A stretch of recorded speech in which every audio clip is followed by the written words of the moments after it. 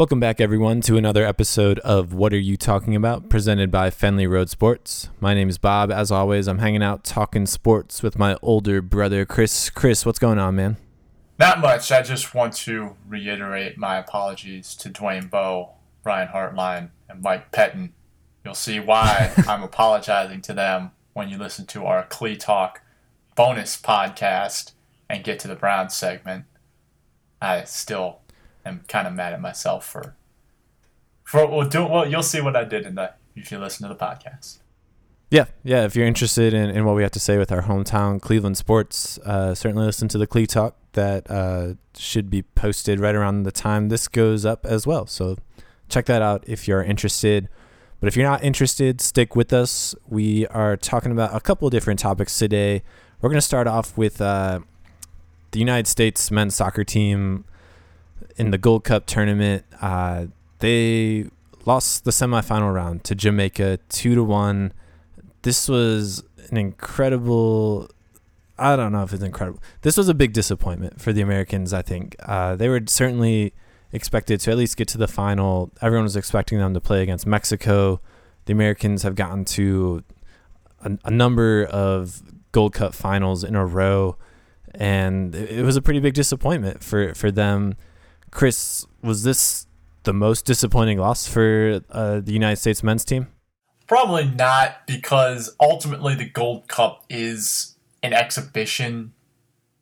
And so I don't think you can really say it's the number one worst loss of all time. However, not to just dismiss the Gold Cup, there are very few opportunities to watch international soccer on a high-profile competitive stage. I mean, the friendlies are nice, but to watch World Cup qualifying, because the men don't play in the Olympics, it's a U23 tournament, and that's not to say that it's not worth watching to see the future stars, but it's not the same as women's soccer where you actually see the same teams competing for the World Cup, competing for the Olympic gold.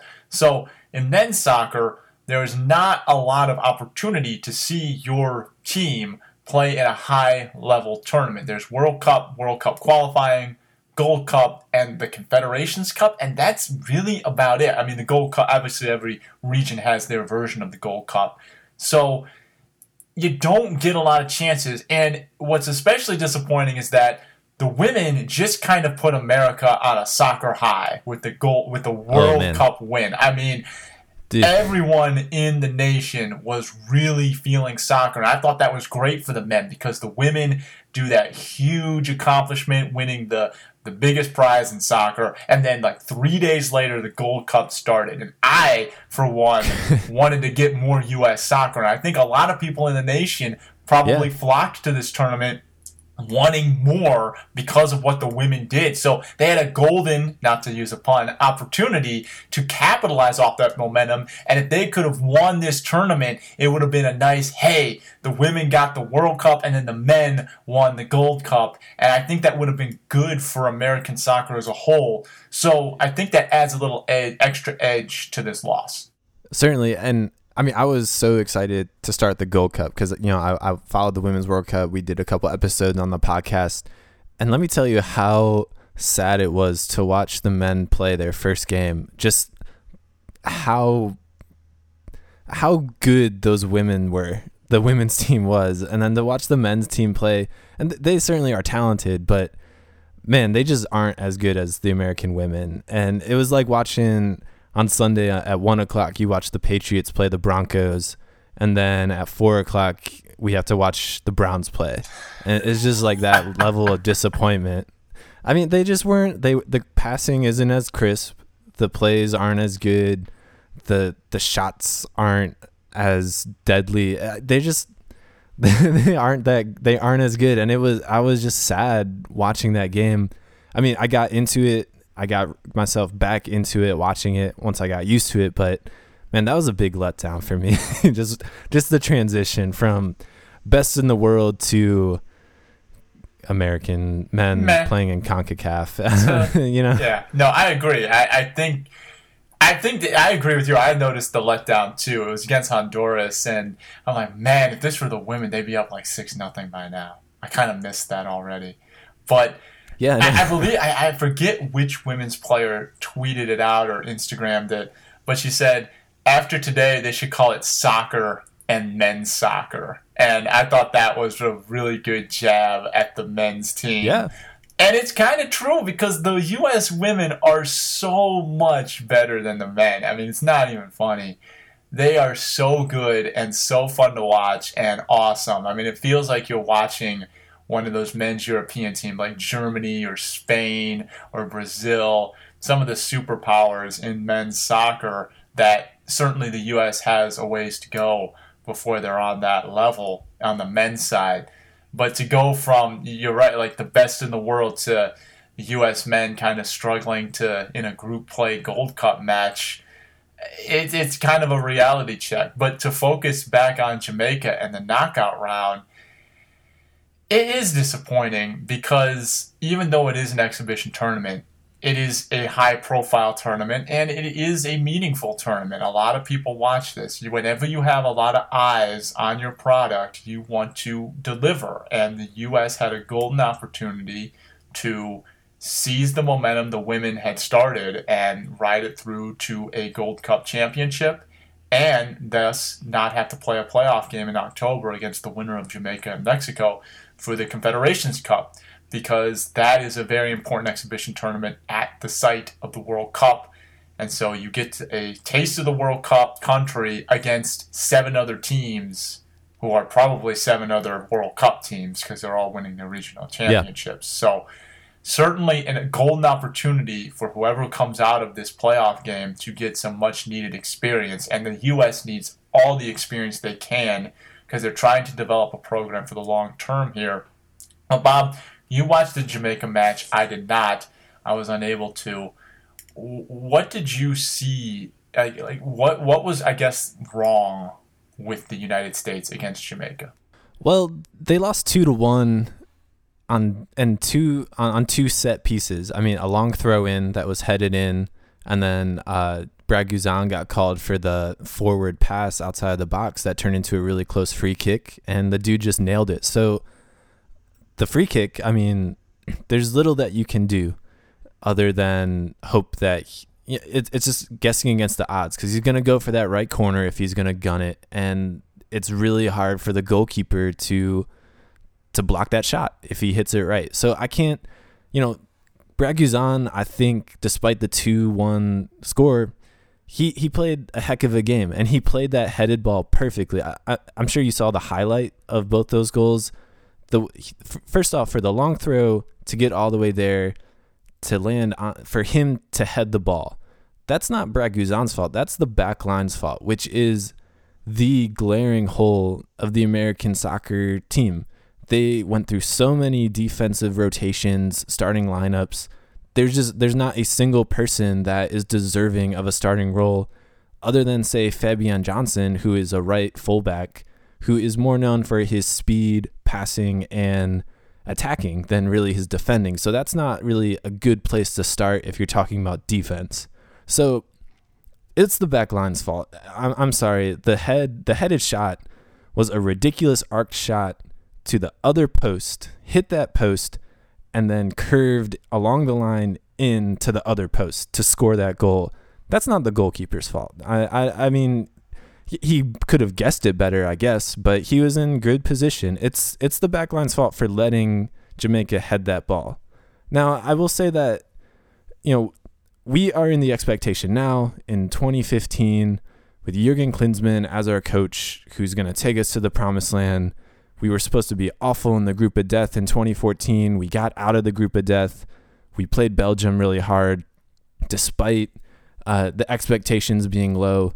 We are in the expectations of CONCACAF of being one of the top 2 teams with Mexico. So we are always expected to get to the finals. But Jamaica is a good team. They have I lost his name. They have Wes Morgan, who is the captain of Leicester City in the English Premier League. So they have a captain in the Premier League, and they have a number of other players in the Premier League and a number of players in the MLS. Their talent, starting talent, is probably on par with the Americans. So for Jamaica to beat us 2-1 in the game itself, is not that big a surprise. But expectations were we were supposed to win this game, and it has to be a disappointment because we did not approach this tournament as if it was a tune-up, as if we were getting young players any kind of game time.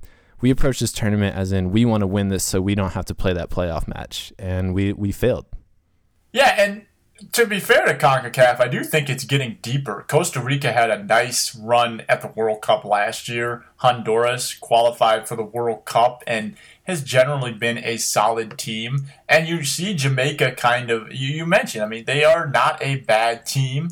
Panama has reached the Gold Cup final. I think they reached the last Gold Cup final. So yeah, the CONCACAF region is starting to get deeper. Now, obviously, it's not on par with UEFA and some of the other big gun regions, but it's getting deeper. I think that it's not simply just a U.S.-Mexico region anymore. I think that you do see some teams bubbling up that can challenge them a little bit more than maybe they had in the years past. Obviously, traditionally, the United States and Mexico are the two best teams in this region, and certainly the expectations are that they meet in the final every year because that's what they've done for themselves. They've qualified for the World Cup a lot. They have reached knockout stages of the World Cup, multiple knockout stages. So when you get to the level at the World Cup where you're one of the 16 best teams in the world, yes, the expectations fall on your shoulders. But I mean, Costa Rica had to play Mexico in the quarterfinals of this tournament. If Costa Rica maybe got another team, they could have been a semifinalist or maybe even a finalist. I mean, Costa Rica made the quarterfinals of the World Cup last year. So certainly CONCACAF is starting to improve its depth as a region. You're starting to see some other countries develop stronger soccer programs. And I think that's ultimately good to help push the United States and Mexico beyond just the round of 16 or the round of 8. I don't think either have gotten to the semifinals. I'm not sure about Mexico. I know the United States hasn't. So again, it's certainly not just a shoo-in tournament for the U.S., but yes, the expectations on the United States in this region are certainly that you win the Gold Cup, you at least get to the finals, and you qualify for the World Cup, because this region is still not one of the tougher regions in the world. No, definitely not. And I think the expectation is a little unfair for the Americans. But that being said, we are expecting to do big things in 2018 in the World Cup. And winning this Gold Cup should have been the first start. I mean, some of the guys that Klinsmann was playing, starting with Kyle Beckerman, he's 33. Dempsey's 32. Graham Zusi, you saw a little bit, he's 28. Michael Bradley, 27. Alejandro Bedoya, 28. Wondolowski, 32. And DeMarcus Beasley, for crying out loud, has played in 4 World Cups, retired from international play. Klinsmann convinced him to come out of retirement to play in this Gold Cup because he didn't trust the back line, because he wanted veteran leadership. We were relying on the vets to win us this cup so that we would qualify the Confederations Cup, and then we would move forward with the youth movement and get the guys that were actually going to be ready to play and start in that 2018 World Cup. And I think that was a relative disappointment. I think they should have rethought it. I guess what I'm getting at is American soccer has never been in a better place than it is right now. It's more popular than it's ever has been. You see Fox having lucrative deals with the Bundesliga and the Premier League, pumping in international play games every week. But in terms of the American soccer roster, we are probably weaker on the top in terms of talent than we have ever been approaching a World Cup. And I'm saying that we have more depth than we've ever had. We have a wealth of players to choose from, but we don't have out-and-out stars. I'd say our best player right now is Michael Bradley, who's the captain. He's 27. He's a midfielder. His position and his talent is just not game-changing talent. Clint Dempsey is 32. He was one of the best players and was part of the top talent. But come 2018, he's not going to be there. Tim Howard, you could say, but he's a goalkeeper. He'll save you games. He won't win you games. And he's going to be really old come that World Cup. We are missing... We've never had a star, but we are missing an American star. And that's what we need. The attack, we have 5 different guys that we can put at striker. None of them stand out to me as the guy, the scorer. That used to be Clint Dempsey. That used to be Landon Donovan. It should be Josie Altidore right now. We know what happened to him. I think Zardes is the best chance, but he's relatively young and inexperienced on the international front. So we need to find and foster top tier talent quickly to get to 2018. And I think that is what reared its head in that Jamaica game when we were down 2-0. There was nobody that could make fantastic plays and put us back into it. It was, the goalkeeper for Jamaica was really bad and let the ball loose. He should have caught most of those balls. He should have caught the ball that Michael Bradley kicked in on a volley. That shouldn't have even been a goal, really. So the Americans are just lacking game-changing talent at this point, and that is a serious concern heading into 2018. No, and that's been a reoccurring concern too. I mean, it's certainly not something that's new for the United States. Well, I mean, we had Landon Donovan, we had Clint Dempsey in their prime, we had Brian McBride before that. All those guys were good goal scorers who were, Landon Donovan wasn't, but Dempsey and McBride were successful in the English Premier League scoring goals. And you could rely on all three of those guys in international play to step up and to make goals when needed most. I don't see us having that going forward right now. All right, so I want to throw this out there because there's been a lot of corruption in FIFA, so I think it's a fair question to ask.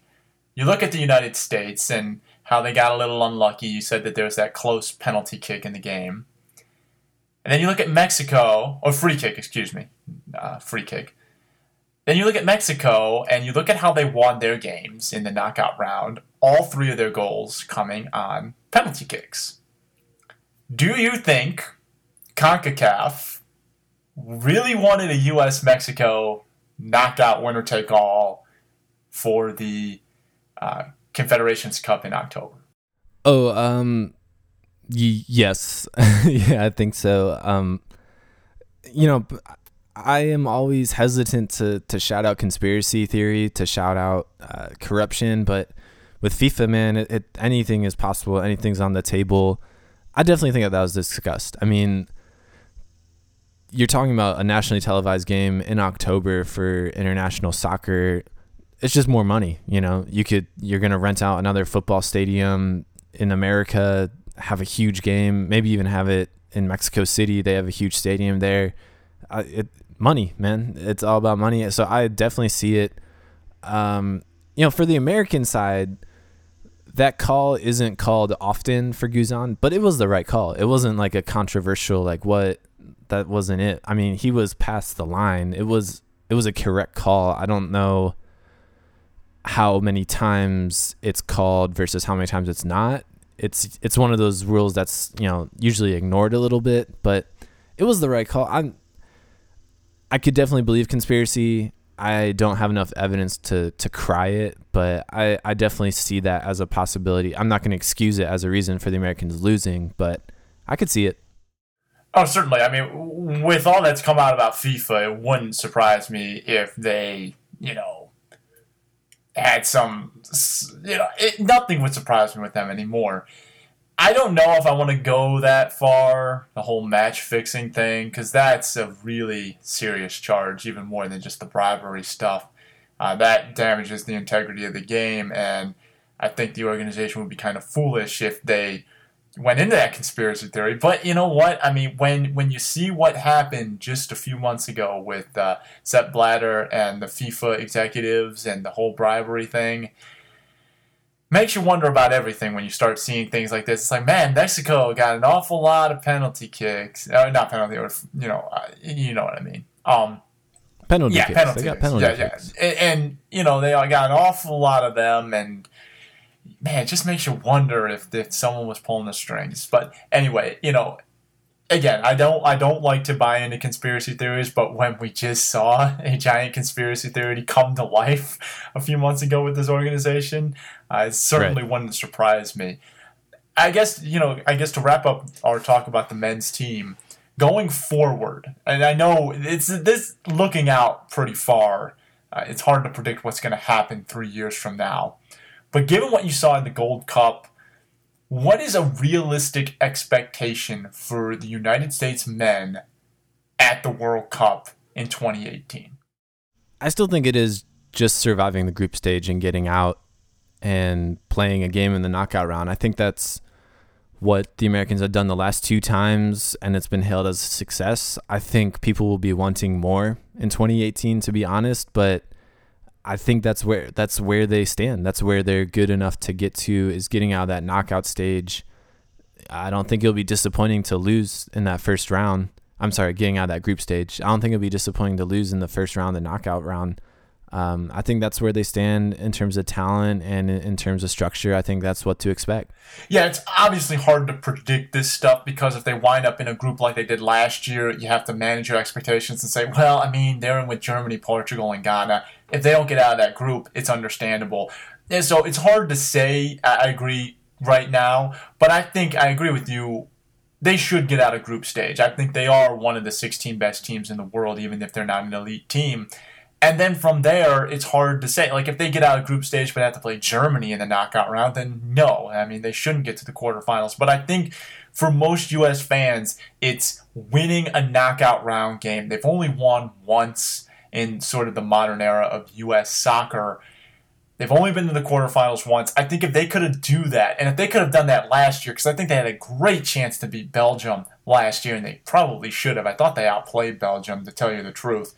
Obviously, Belgium won in extra time. I'm talking about regulation, but if they can get to the quarterfinals and just do better than or match their best performance, it would really help U.S. soccer gain some traction, or soccer gain some traction in America. And so I think that is the ultimate goal, but you have to reevaluate those expectations based on who they're going to play in the World Cup, because if they're stuck in a group of death with 2 UEFA teams and another strong team, I mean, you got to re-examine it. If they're in an easy group, then yeah. But it just depends on how the draw shakes out and who they'll end up playing in the knockout round. But I think big picture goal is to get to that quarterfinal round and win a knockout round match. Yeah, I think that would be hailed as a victory for sure. I mean, you're alluding to the 2002 when you're talking about getting to the quarterfinal round. So that's in 2018. That's going to be 16 years ago, you know. Not a lot of people were watching soccer at that point. Going forward, look for these guys. Juan Agudelo, 22, he's a striker. Julian Green, he's a right wing, 19 years old, plays for Bayern Munich, was loaned to Hamburg. He scored a goal in the 2014 World Cup at age 18. And then look at Gideon Zelalem, midfield, 18 years old. He's playing for Arsenal right now, or he's part of their club. And then guys that you already saw, Mix Diskerud, DeAndre Yedlin, Timothy Chandler, and Zardes. That's the future. I think a lot of those guys are going to be in the starting lineup come 2018, or they're going to be pivotal pieces coming off the bench. So if you're interested, because we're not going to be talking about soccer for a while now, keep an eye out for those guys. Well, watch out. Olympic qualifying's this fall, and the last time they didn't qualify for the Olympics, which was a huge letdown. If these youngsters don't qualify for that U23 Olympic tournament, that'll be a big disappointment too, because that's a great development opportunity for them. So I think this fall, come October, for Olympic qualifying, the U.S. men have to have a team in the Olympics. I mean, even if it is a U23 tournament, it's just better for the development of the program. So there is a lot to watch, even though that U23 tournament isn't always the most exciting, because, again, it's not like the women, the best team. You know, you're not sending your big guns. It's for the Americans trying to develop a program. It's certainly going to be a significant development process for a lot of these young kids. So hopefully they can qualify this year. I think they should qualify this year and make some noise in the Olympics. Yeah, for sure. If you're getting your soccer itch, look to that, look to the future, because you'll see a lot of those guys in 2018. All righty. So switching gears from football to football. Different kind of football. Football is right around the corner. We talked a lot about the Cleveland Browns in our Cle Talk podcast, and you're still wondering why I'm apologizing to a couple players and their coach. You'll have to listen and find out. But another move happened in college football that is probably pretty significant given that this team is defending national champions and Braxton Miller is one of the best players on that team. And he didn't play last year. He was their quarterback. For those of you who don't know, there are a lot of good quarterbacks in Ohio State this year, but Braxton Miller is switching to play wide receiver. And I think it's a good move to help him be better ready for the NFL, because I don't necessarily think he would have been a quarterback in the NFL, but I think he has a lot of skills to succeed in the NFL. Full disclosure for Bob, though, I know you're not the biggest Ohio State fan in the world, but what do you think of the move switching Braxton Miller to wide receiver? I think the biggest positive for it for Ohio State is that it keeps Braxton Miller on the roster at Ohio State. He didn't transfer to play quarterback somewhere else. Now you essentially have a satisfied Braxton Miller playing the, quote, supposedly H-back role that you see in Urban Meyer's teams.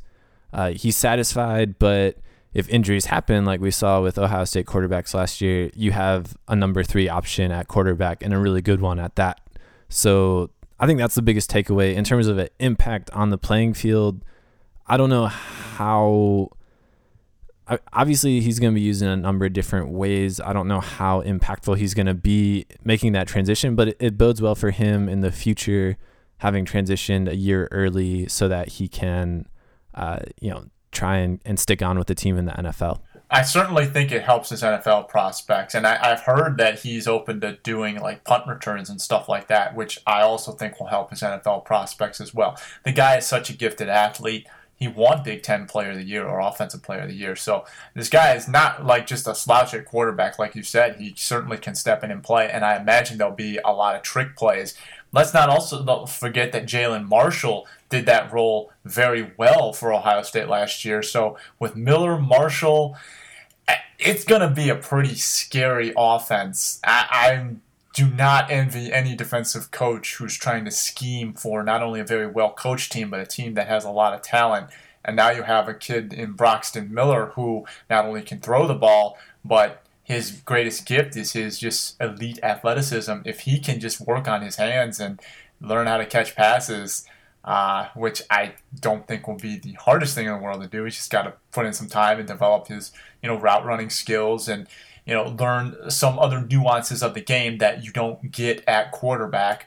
But there's no doubt in my mind that if he puts in the work, he has all the physical tools to be an exceptionally deadly weapon and an exceptionally versatile weapon and make Ohio State's team that much better. Yeah, it'll be interesting. I think the conversion from quarterback to pass catcher is hit or miss, and just how effective. Obviously, big names like Julian Edelman, Josh Cribbs, Antoine Randall L. have all had really successful careers, but you have other guys like Matt Jones for Jacksonville, who was huge body that just never stuck on at wide receiver. So it'll be interesting, and I think it certainly helps that he's starting off in a diversified offense in college that'll give him lots of easy looks to catch the ball, to get familiar with catching the ball on the field, and hopefully that will help him in the future.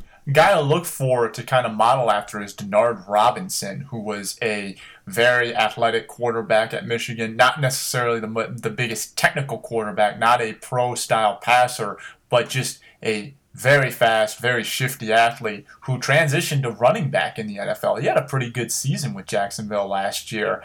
And so, but obviously Miller, you mentioned the other guys. Braxton Miller has a lot of guys he can model after and try and reach that height in the NFL. Unlike most of those other guys, he's doing it his senior year in college. A lot of those guys made the transition after the draft in the NFL, which I think will bode well for Braxton Miller because he'll have Urban Meyer, who has developed pro-level talent, and he will have a year in college to showcase his skills at that position.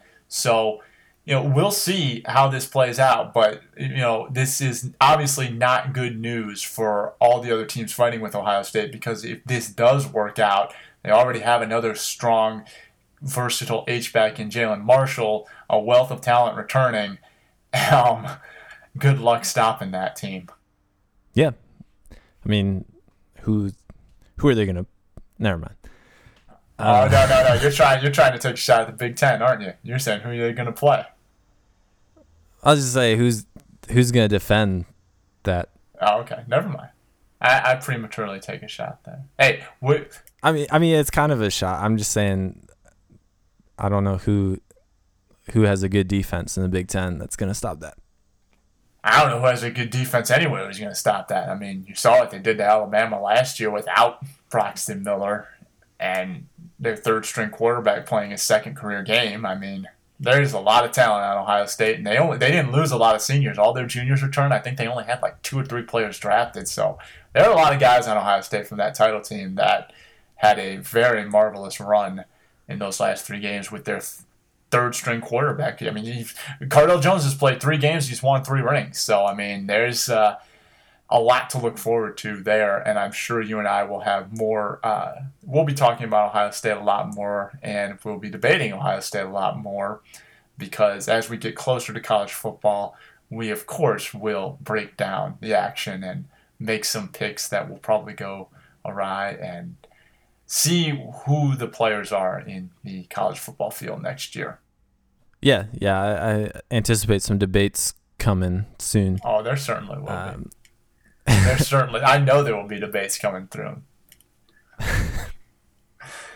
But, alrighty, so let's switch gears a little bit. We talked about the trade deadline last week. So far, the trade deadline has been kind of ho-hum, but there was one significant move that's been made so far. Again, the trade deadline really heats up the last week heading into that July 31st deadline. So sometimes it takes some time for teams to get their feet wet and make a move. But Oakland has already started the process of dismantling its team, or at least some of the guys that won't be around for the long term. And Scott Kazmir going to Houston, an in-division team, for a couple prospects.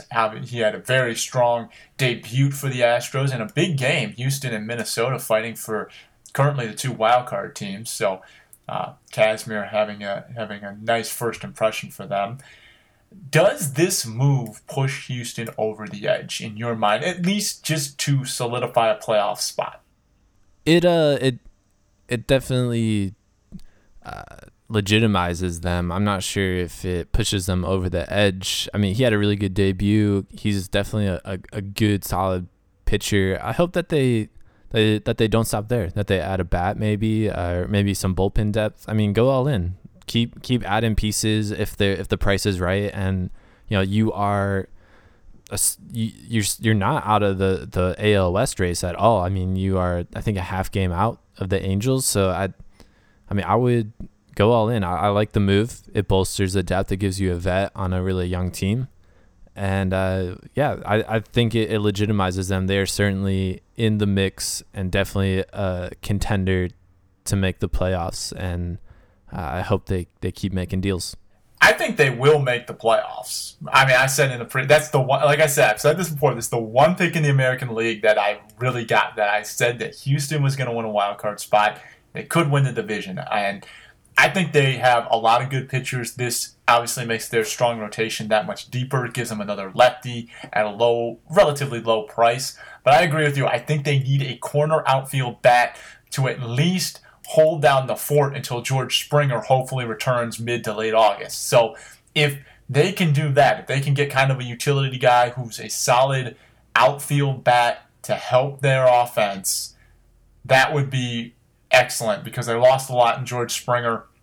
If they can shore that up, they're certainly going to solidify their chances of making the playoffs. I wouldn't trade too much of that talent because I think Houston has the potential to be a team for the long term here. They've got a lot of young guys. They've really developed well this year. So Houston is a team to watch for the long term. But I think there are a couple moves out there. Maybe, like you said, you can never have enough bullpen depth. And, of course, that big corner outfield bat. Maybe not a huge, I mean, obviously you're not going to get a huge bat, but just a solid corner outfield bat to hold down the fort until Springer gets back, and then stay in the lineup when he gets there and add some depth to their bench, not only their bench, but their offense.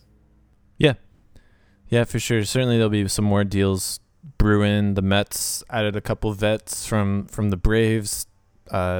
Chris, you kept saying that the Mets need bats, they need offense, and it looks like they got two. Hopefully they keep dealing, because Kelly Johnson and Juan Uribe aren't exactly game changers, but good additions, and we're going to see a lot more chatter this week for sure, and we'll have a lot more to talk about next week. And St. Louis bolstered their bullpen with Steve Chiswick from the Miami Marlins, so a solid addition for them. He used to be their closer. Obviously, he's not taking that job away from Trevor Rosenthal, but certainly will help the middle of that bullpen with a little bit of depth for St. Louis. So a sneaky move by the Cardinals. I believe we talked about the Cardinals possibly looking at the Marlins because all the other guys that made sense for them were all in the division. So it's funny that they ended up trading for a guy on the Marlins. So some sneaky moves, some value moves, but I think a big move is a brewing. Bob, you alluded to this on our other podcast about the Yankees making a big move.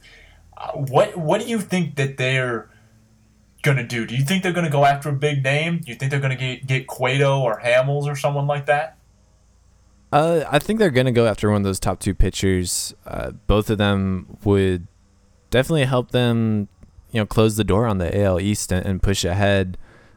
They are in the lead, but they're definitely not commanding that division. All those teams are hovering around there, could make a run at them. So yeah, I think they're going to make some big noise. They're one of the few teams that can take on Cole Hamels' contract, so maybe they're going to wait and see if the lack of interest, because the lack of interested parties that can take on that contract drives down that price maybe. I mean, you do have the Dodgers and the Red Sox that are always interested in big contracts like that, so I don't know if that's going to help too much, but I think they're going to add one of those guys, Hamels or Cueto. I think they'd be silly not to. I mean, they're in playoff contention. They're in the hunt. They're in the lead. It's unlike the Yankees not to go all in when playoffs are on the line. Right, and there have been reports out there that says Cashman's reluctant to trade his minor league talent, which he might be, but this is the Yankees. They make big splashes. I would be surprised if they don't make at least a big move. I know we talked Troy Tulowitzki.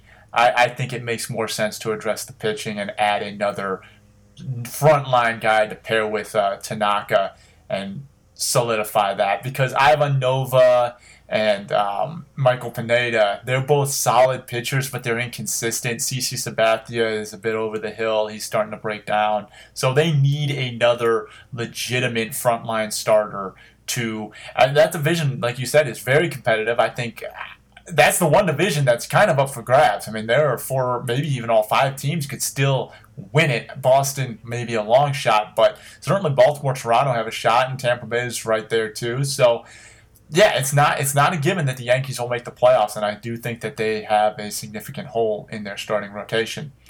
One of the more intriguing teams on the trade deadline is Detroit. Are they buyers? Are they sellers? They're an okay team. They've been dealing with some injuries.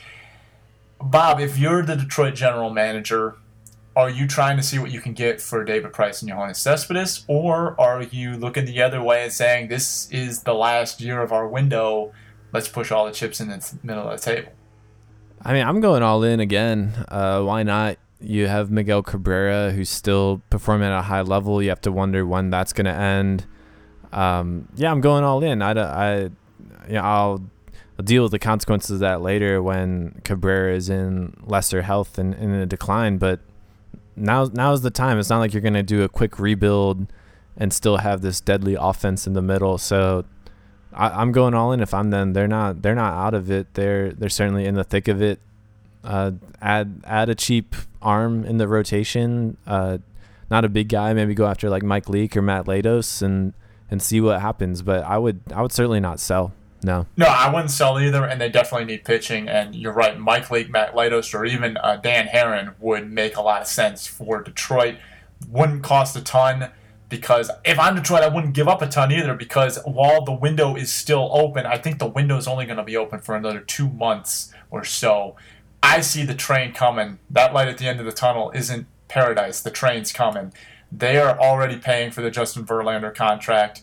Miguel Cabrera, the last couple of years, has dealt with nagging injuries. He's injured again. So you're starting to see the signs that he might not be the supreme elite talent. He's certainly still going to be very good, but the supreme elite talent is soon going to fade. Victor Martinez is getting old too. They've got a lot of guys who are long in the tooth who are big parts of that team, I agree with you. I think you got to push the chips in and try to get a World Series out of this run, because the wall is they're going to smash into the wall in the next 3 years, regardless of whether or not they trade David Price or Yoenis Cespedes. I think their best chance at winning is right now.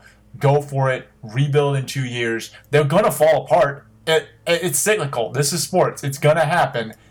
Keep trying to keep that window open as long as possible. I think they should try and address their rotation with some value trades. Like the Doug Fister trade they made a few years ago was brilliant. The Anibal Sanchez trade they made a few years ago had worked out for them. They've done these pitching moves in the past. I think they need to do another one. But they're also paying a little bit for not re-signing Max Scherzer. They certainly could use his arm in their rotation right now. Yeah, I mean, I think anybody could use Max Scherzer this year. I just think Detroit was like, I can't. They couldn't afford. I mean, that's a lot of money given to a guy when you already have big contracts to Cabrera and Verlander. So, yeah, they're definitely missing his arm and that they had last year. But with David Price there, that should have kind of made up for that loss. They only added him halfway through the season last year. So, yeah, I think they have 1, maybe 2 more years left of contention. So keep trying. Look for an arm. Try and make the playoffs again. If you're a team like Detroit that's been so good for so long, you put off the rebuild as long as possible at this point. I mean, you're going to hit the wall at some point. The contracts are going to choke you at some point. You are going to run out of prospects because you've been trading them at some point. Just keep going for it. Just keep doing it. As long as you have those cornerstone guys that don't come along very often. You know, Miguel Cabrera doesn't grow on a tree. David Price is an elite pitcher. As long as you've got that, keep going for it, man. I mean, you can't stop now. I just think that you got to try and get a World Series, and this is their best chance. Yeah, me too. Any other thoughts? Any other last-minute sort of predictions for the trade deadline? I think this week's going to be a very entertaining week. This is where we get into the meat of all the big deals that will be happening. No, I mean, we hit it really well last week's podcast. If you want to get some detailed coverage of everybody that's available, check that podcast out. But no, I think we hit it all. I've been reading that the Rangers might be in play for some big names. They're attached to Cole Hamels, so they might be a surprise team that always likes to spend some money that might get in on it. They're like most American League teams, they're not out of the race either. Certainly. I think we are going to see a big move. I think a couple big names are going to move, and I think we're going to see a surprise like the Rangers, or a team that's like, wait a second, no one was talking about them. No one thought they were going to make a move. I think we're going to see a curveball move of some sort this week. I think it's going to be kind of a crazy week. I just hope not a lot of my American League only guys get traded to the National League, because then I lose out on them. So if you're on my American League only fantasy team, please don't trade them to the National League. Trade them to a better American League team or something like that, but don't trade them to a National League team. Yeah. Alrighty, well, we got a couple quick ones here. The U.S. Open obviously happened last week. It got delayed, so we couldn't talk about it in our last podcast, but Jordan Spieth had a fantastic round. Unfortunately, it was 1 stroke shy of qualifying for that playoff and ultimately winning the U.S. Open. It's a shame that the Grand Slam had to come to an end. Bob, did you get to watch much of the tournament?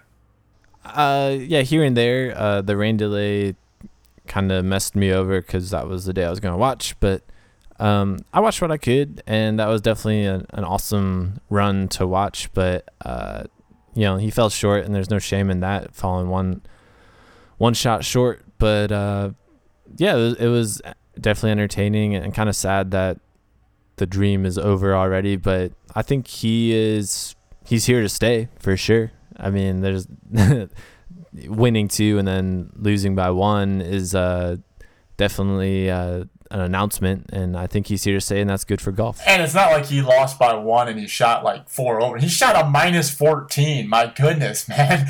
And he didn't even get into the playoff. Like, there's 3 guys who shot -15. Zach Johnson, by the way, won the British Open. I believe I called it the U.S. Open earlier, so apologies again for that. So Zach Johnson getting the Grand Slam, very, very big win for him. Minus 15, certainly exceptionally impressive. I would give him the shoot half of that. That would be great. I went out yesterday and I shot a 51, quote unquote, not counting like the 10 mulligans I took. So, yeah, I've got some work to do before I, am playing a Grand Slam. But no, yeah, Jordan Spieth, he only lost by 1, and he shot a minus 14. Nothing to be ashamed of there. And you're right, this kid's here to stay, and it's good for American golf. Hey, Zach Johnson's good for American golf too. Another American.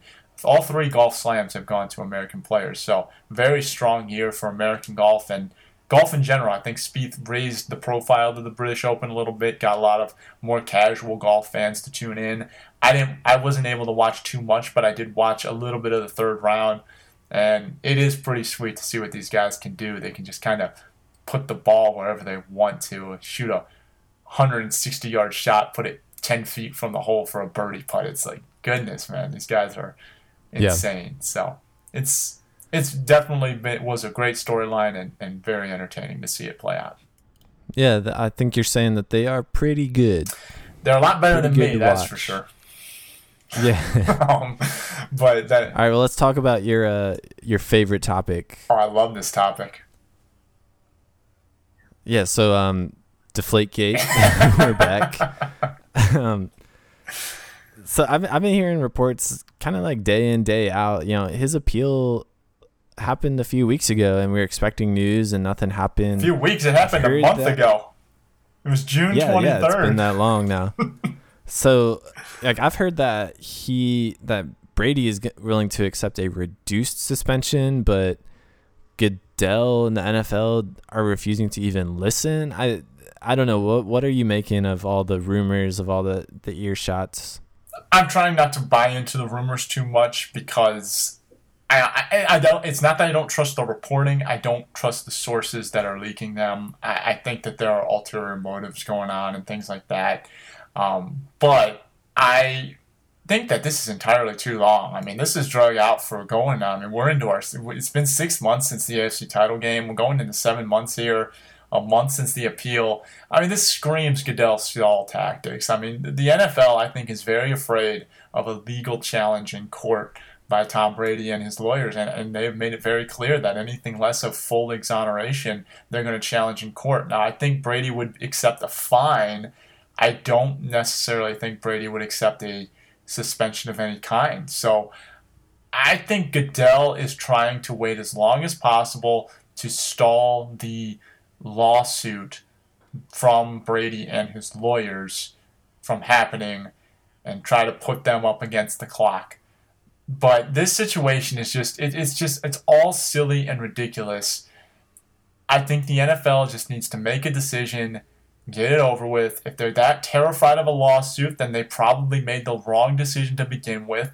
Swallow your pride and get rid of his suspension. I mean, that's the only thing I can say. If they're terrified that Brady's going to win a lawsuit, then just save yourself the PR nightmare of looking foolish in court and swallow a little pride. Yeah, they just need to come out with an announcement. If they're prideful, then I guess the best thing to do would be to come on some agreement or reduced penalty so you don't go into court. But just come out with an announcement and face it. I mean, these guys are acting like kids, man, like little children or teenagers afraid of speaking the truth, afraid of consequences. Like, they just need to say something and get the thing moving, because delaying isn't going to do anything. It's just you're just delaying it. I mean, if it's gonna go to court, it's gonna go to court. I don't know. It's just frustrating, and they just need to come to an announcement, and we will either move on to the next episode of Deflategate or we'll move past it. Yeah, no, I agree. They need to come out with an announcement of some sort, make a decision of some sort. I would be surprised if Goodell exonerates Brady. I think it will take a challenge in court to get the exoneration he's looking for. But it wouldn't surprise me if they come to a settlement and But even still, I can't see the NFL offering Brady full exoneration. I can't see them offering him anything less than 2 games or maybe even 1 game. I mean, he's gonna if he settles with the NFL is gonna want a suspension of some sort to save face. And I don't know if Brady's gonna want to waive his legal challenge for a 1-game suspension. I think that Brady feels he was wronged and he really wants to fight this to the death and wants either full exoneration or nothing. And so it's a tricky situation for the NFL if they are, in fact, that afraid of a lawsuit, which, based on their actions, tells me that they probably are. Yeah.